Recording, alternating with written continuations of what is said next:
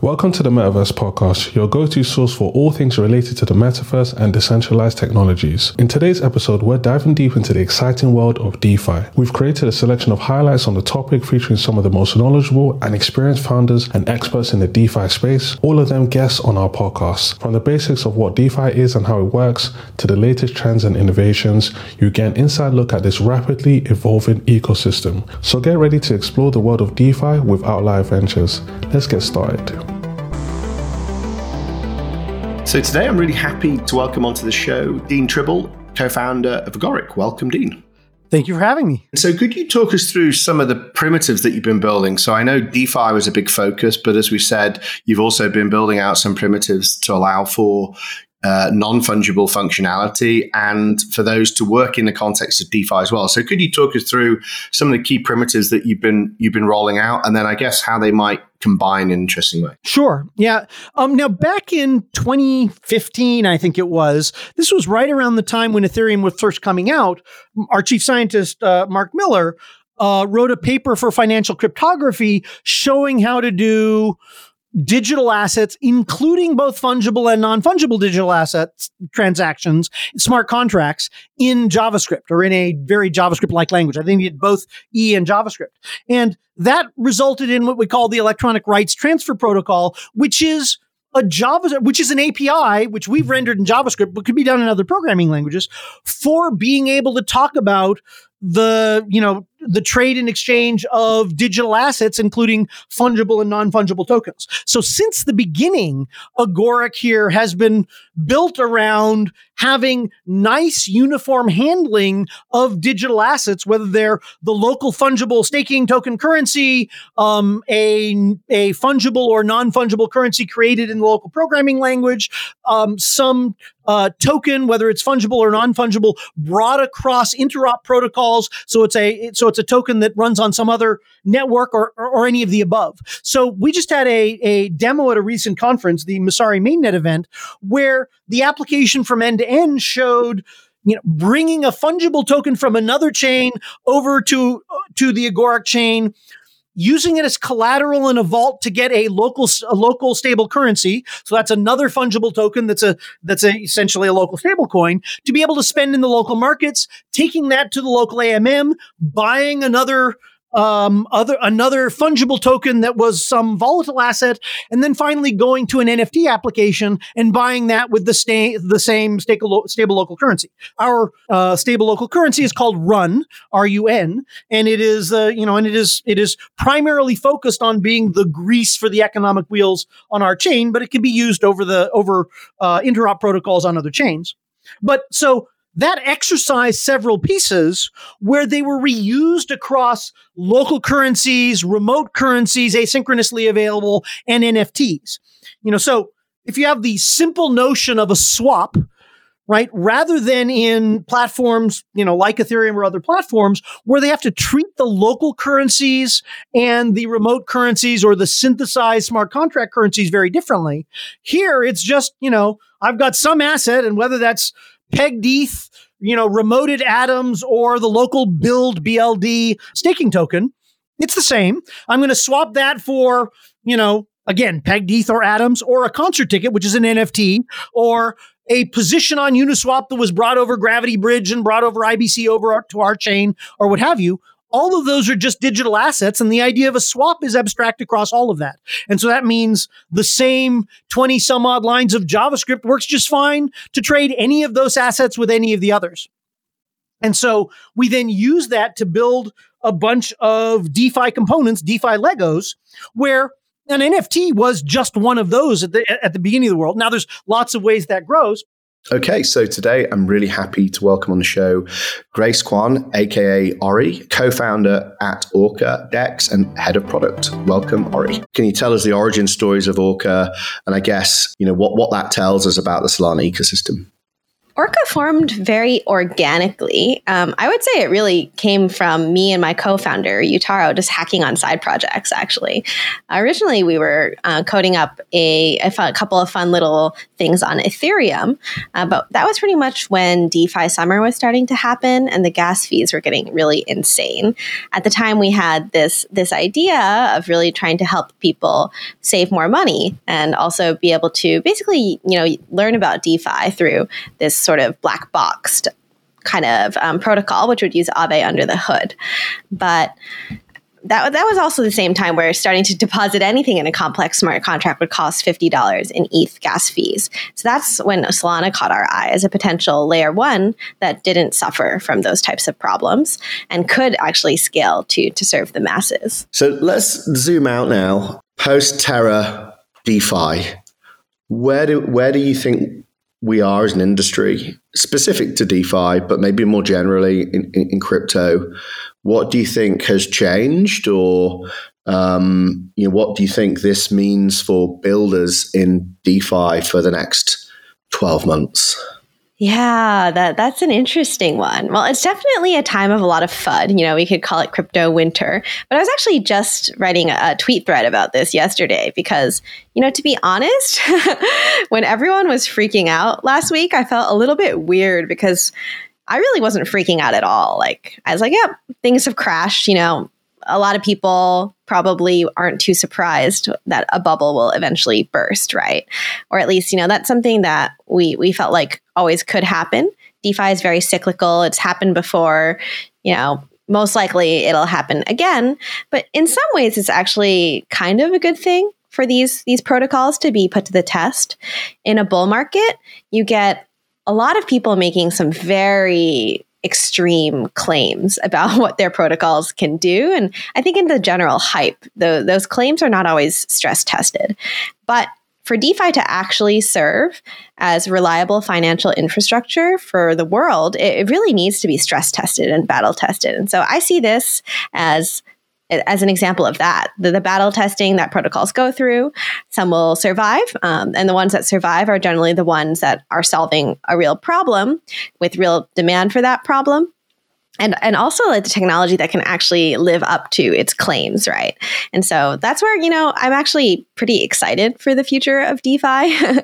Hopefully, a lot of the protocols that are really just out there as cash grabs, to be honest, will cleared out. They won't have the funding, the belief, the strong communities to actually survive winter. And the ones that do survive will provide this even more reliable and even more usable financial infrastructure. Yeah. And so what would your advice be to a founder just starting out now? So, perhaps they are trying to raise their first bit of seed investment. They've got perhaps an early product and, looking at what's going on in the wider market and are a little anxious. What would be your advice to them right now? My advice would really be to hone in a little bit on the second aspect that I mentioned. So the first aspect being, is there a need? The second aspect being, is there really a strong market and market demand for that need? And the third being real technology, right? I think a lot of builders tend to focus on the first and the third aspects, this seems like a problem and I think we can build some tech to solve it. But even if something's a need, it may not always be a strong enough need for there to be product market fit. And I do see this a lot where people don't really take time to size the market or understand things like switching costs that you have to consider when it comes to actually acquiring users and to hunker down and focus on creating this real value. If you create real value and you create the community and the marketing around it, then you'll be as well positioned as you possibly could be to survive this crypto winter.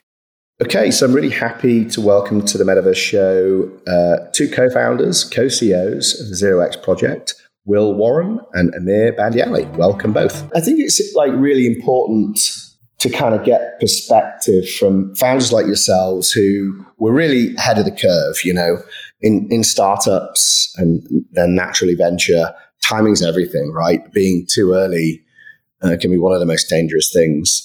And if you are very early, kind of staying in the game. So, you guys were cool before DeFi summer, before a lot of the attention moved into DeFi. And, how did you stay the course during that? And I guess having gone through various bull and bear markets, now we're in the summer of 2022, we're objectively in a sustained bear market, debatable whether it's a winter. So how did you go through those various cycles and be so early and survive? And then secondly, how does that change the way that you act now in another bear market? That's a good question. Well, I think, I think that since the beginning, we've had very, very strong conviction in our vision for the future, where there are, billions of different tokenized assets spanning all of the different verticals, from like traditional fiat currencies, stocks, bonds, startup equity, derivatives, to video game items and internet reputation points within online communities, and really just like anything you could imagine that can be represented as like a digital asset. Like we think that's going to happen. And, I think that like having strong conviction in what the future is going to look like and having a really strong mission and team values that, we hire against has allowed us to put together a team that is very mission driven. We are very long-term focused. We like openly acknowledge that crypto is going to go through ups and downs. The technology is extremely disruptive. And, of course, it's going to bump into, existing institutions. There's going to be, tension there. But at the end of the day, we think that, blockchains and peer-to-peer markets can democratize access to financial services in the same way the internet has democratized access to information. And like the change that's going to have on our daily lives in 10 years is going to be incredibly huge. In the same way that, the internet has changed all of our lives over the last 30 years. Jamie, I'm not sure how old you are, but, Amir and I are in our 30s. And I remember when we were kids, if you wanted to find out some piece of information, you had to go to a public library and hope to find like a physical book that contained the information you were looking for. And if you look, at where we are today with like basically all human knowledge at our fingertips on our smartphones, we think that a similar magnitude of change is going to happen within, how humans organize and coordinate on a global scale with crypto. And bear markets, bull markets, it doesn't matter. Like they're just, another step forward towards the future that we envision. Yeah, no, I'm definitely with you there. And it's almost really how excited the wider world gets about what we're doing here in Web3, what people like yourselves are building. And I definitely want to get to that bigger vision of the potential of DeFi. We at Outlier call it MetaFi. It's slightly more expanded, I guess, view on GameFi, but the idea that we're going to end up with new forms of collateral, new kinds of digital assets that can be borrowed and lent against to represent any and every kind of form of digital thing and value flow within the digital economy that's kind of currently trapped in these platforms. And I want to get to that.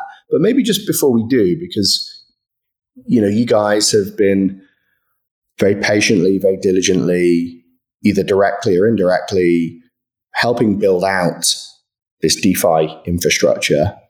How much of it is effectively rebuilding what's already out there in traditional TradFi, traditional finance, versus kind of truly innovative things that could only be possible by leveraging Web3 technology? My feeling is that, a lot of the things that are going to get traction early on, while this technology, blockchains as a technology are, more or less, kind of like hacker projects. They're not ready for like global scale, billions of users.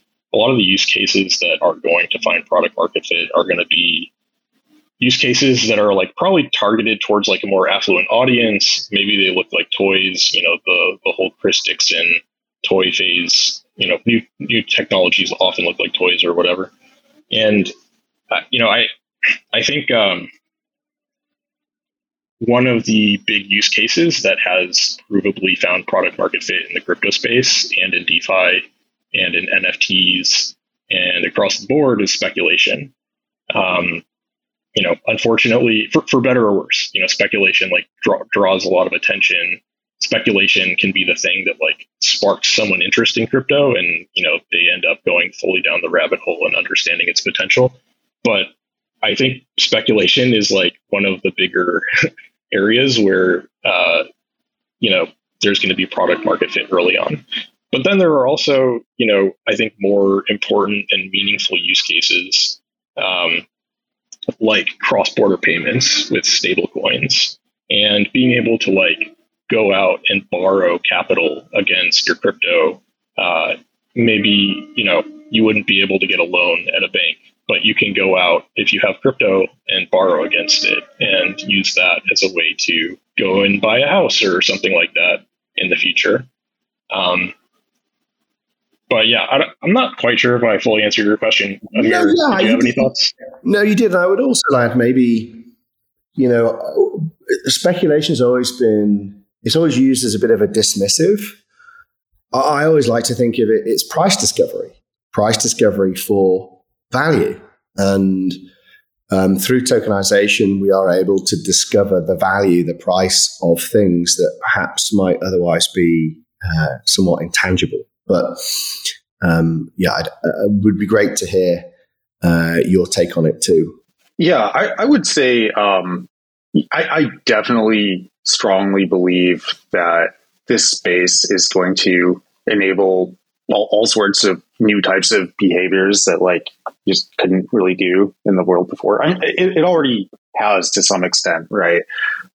It doesn't take very long to use DeFi, go make some swaps, provide liquidity, borrow against your assets, trade NFTs, whatever, and realize that like these are all pretty much things that are very difficult to do in the traditional world, at least in the same way.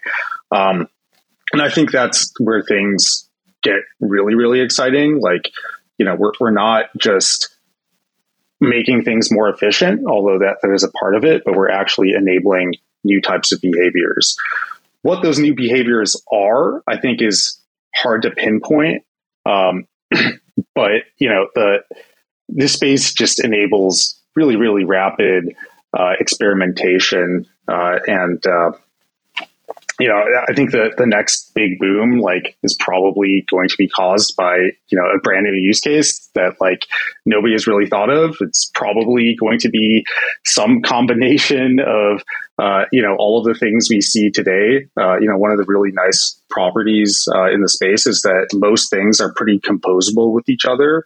I call them money Legos, right? You can combine all these different use cases and come up with some really interesting products. Yeah. One use case that I'd like to highlight as being particularly powerful and uniquely enabled by crypto is, the emergence of decentralized organizations or DAOs that allow, basically anyone with an internet connection to participate in a community that has communal access over financial resources and can organize and coordinate to, towards some shared mission or towards the completion of some sort of objective, and be able to have kind of full transparency and full control over how resources are allocated. Okay, so today I've got Maria Shen. We just come off stage at NFT Castle. She's from Electric Capital, which is an early stage crypto investor, but they also invest in equity as well as tokens. They're all very experienced coders, and they've got kind of huge amount of credibility from a technical perspective in the space. So really looking forward to going deeper with you than we managed to do on the panel, which was very dynamic. I think you were at the other end of it, so it's quite difficult to see. So looking forward to doing this. So are you guys, as developers, you must look at Web3 from a developer's, vantage point, and do you invest a lot of middleware and stuff, or are you kind of much deeper down in the stack? Yeah, we have traditionally invested in layer ones. So maybe just even taking a step back, the thesis that we have, this was developed, back in late 2017, 2018. So before DeFi was a thing, the thesis we had was crypto can be used for a number of different things, and kind of recall that back in the day, people were like, oh, enterprise use cases, right? Like blockchain, not crypto, or it could be used for supply chain. And so, there were a lot of just kind of different use cases that blockchain can be applied to, but we felt the one with the most asymmetric return would be in the financial industry and as financial instruments. Worked out pretty well as a bet. Yeah, I think so. And so when DeFi, first it was looking at layer ones as, possible settlement layer, but also as a platform upon which a lot of these financial products can be created. And then it was, once DeFi came around, it was like, well, this is actually exactly what we were waiting for. So invest in a lot of DeFi. And through all of this, I think there were opportunities for middleware and developer tools to exist. We frankly didn't invest in a lot of them early on. How do you see all that playing out? DeFi in a US context, is it that it's going to be slightly less DeFi and it's going to have to professionalize the industry? I have no idea what that looks like. Or is it goes even more extreme to the DeFi and a non-founder? Yeah, I think it's challenging. I think I've kind of personal views, but I've really wanted regulators to step in to provide clarity, because otherwise you have founders kind of working in this purgatory of not knowing if they're creating, if they're making a misstep or not. Yeah. So I think regulatory clarity is really important to the advancement of the space. But that being said, it doesn't feel very friendly right now. And I hope that changes. We'll see. But does it matter? Do you think it matters? I think it matters for the United States. For founders, they're just moving out. Like I see a lot of founders who are just starting their businesses elsewhere at this point because there is too much uncertainty. So today we speak to Esther Callahan of Hundo about Learn to Earn, a new model based upon borrowing from principles around play to earn, addressing the skills gap within the metaverse to meet the demand of industry, but also allow whole generations a new form of financial inclusion and independence. I think you're going to enjoy it. Let's just jump into more of the detail about the kind of platform that you're building, how exactly you're going to be leveraging things like NFTs, crypto, and DeFi. Yeah, so Campus is, we've taken the kind of the play to earn principles and we're creating a learn to earn platform. The best way you can teach someone about crypto is by using tokens in a safe environment. So each young person who signs up for Campus will receive 100 HDO, because Hundo means 100%, as you probably know. So everything we do is 100. They can start to look at courses and kind of stake the tokens against those courses and learn. And that will obviously open up rewards and, and drops and things that they can do. But the intrinsic value that we're trying to create is the idea that no matter what happens to crypto, you have developed skills. And then the biggest part for us, the change with the CV is about going, as you are developing those skills, both on campus and also in your other online life, if you're picking up skills in gaming, you will be able to store all of those on a permanent skills wallet on chain.